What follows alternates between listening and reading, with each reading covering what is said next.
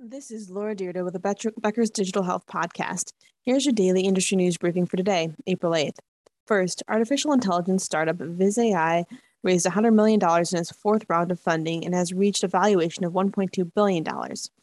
Neurosurgeon Dr. Chris Mancy is co-founder and CEO of the company, which uses AI to accelerate care coordination and reduce delays that stand between patients and life-saving treatments. The company's stroke triage software, Viz LVO, features an image analysis tool designed to facilitate fast and accurate triage of suspected large vessel occlusions in stroke patients. More than 1,000 hospitals use the company's technology, which has reached millions of patients. Over the past year, it has launched AI systems for aortic disease, pulmonary embolism, cerebral aneurysm, and received its first 5 CE marks in 2021.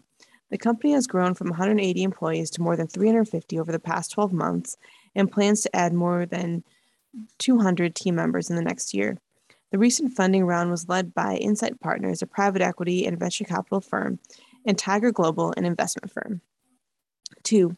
Evernow, a menopause-focused telehealth startup, raised $28.5 million in Series A funding. The round was led by NEA, 8VC, Refractor Capital, and Coleus Capital participated, as well as Color CEO Otham Laraki and former Morgan Stanley Vice Chairman Carla Harris. Gwyneth Paltrow, Drew Barrymore, Cameron Diaz, and Abby Wambach are angel investors.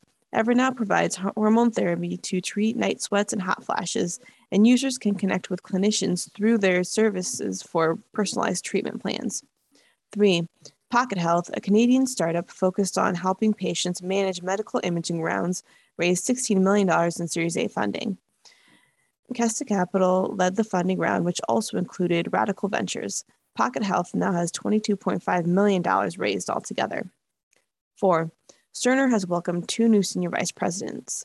Patrick Sargent is joining the company as senior vice president and general manager of Cerner Government Services. Mr. Sargent is the former chief of staff for OptumServe and a retired Army Major General who helped lead the Defense Department's Cerner EHR deployment.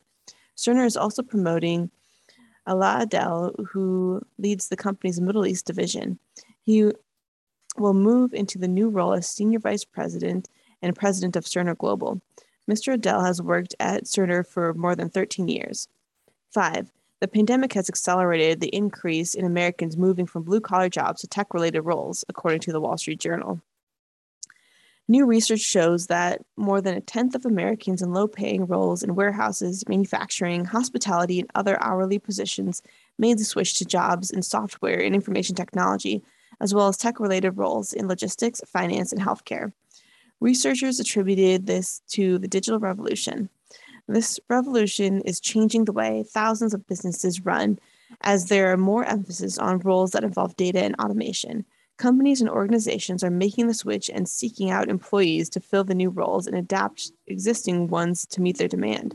A large number of employers are also getting rid of college degree requirements in order to hire more broadly. CVS Health is one of them. The company told the Journal that it is now recruiting more inexperienced hires in cybersecurity and healthcare technology positions. If you would like the latest in digital health and technology news delivered to your inbox every day, subscribe to the Becker's Health IT and CIO newsletter through our website at www.beckershospitalreview.com.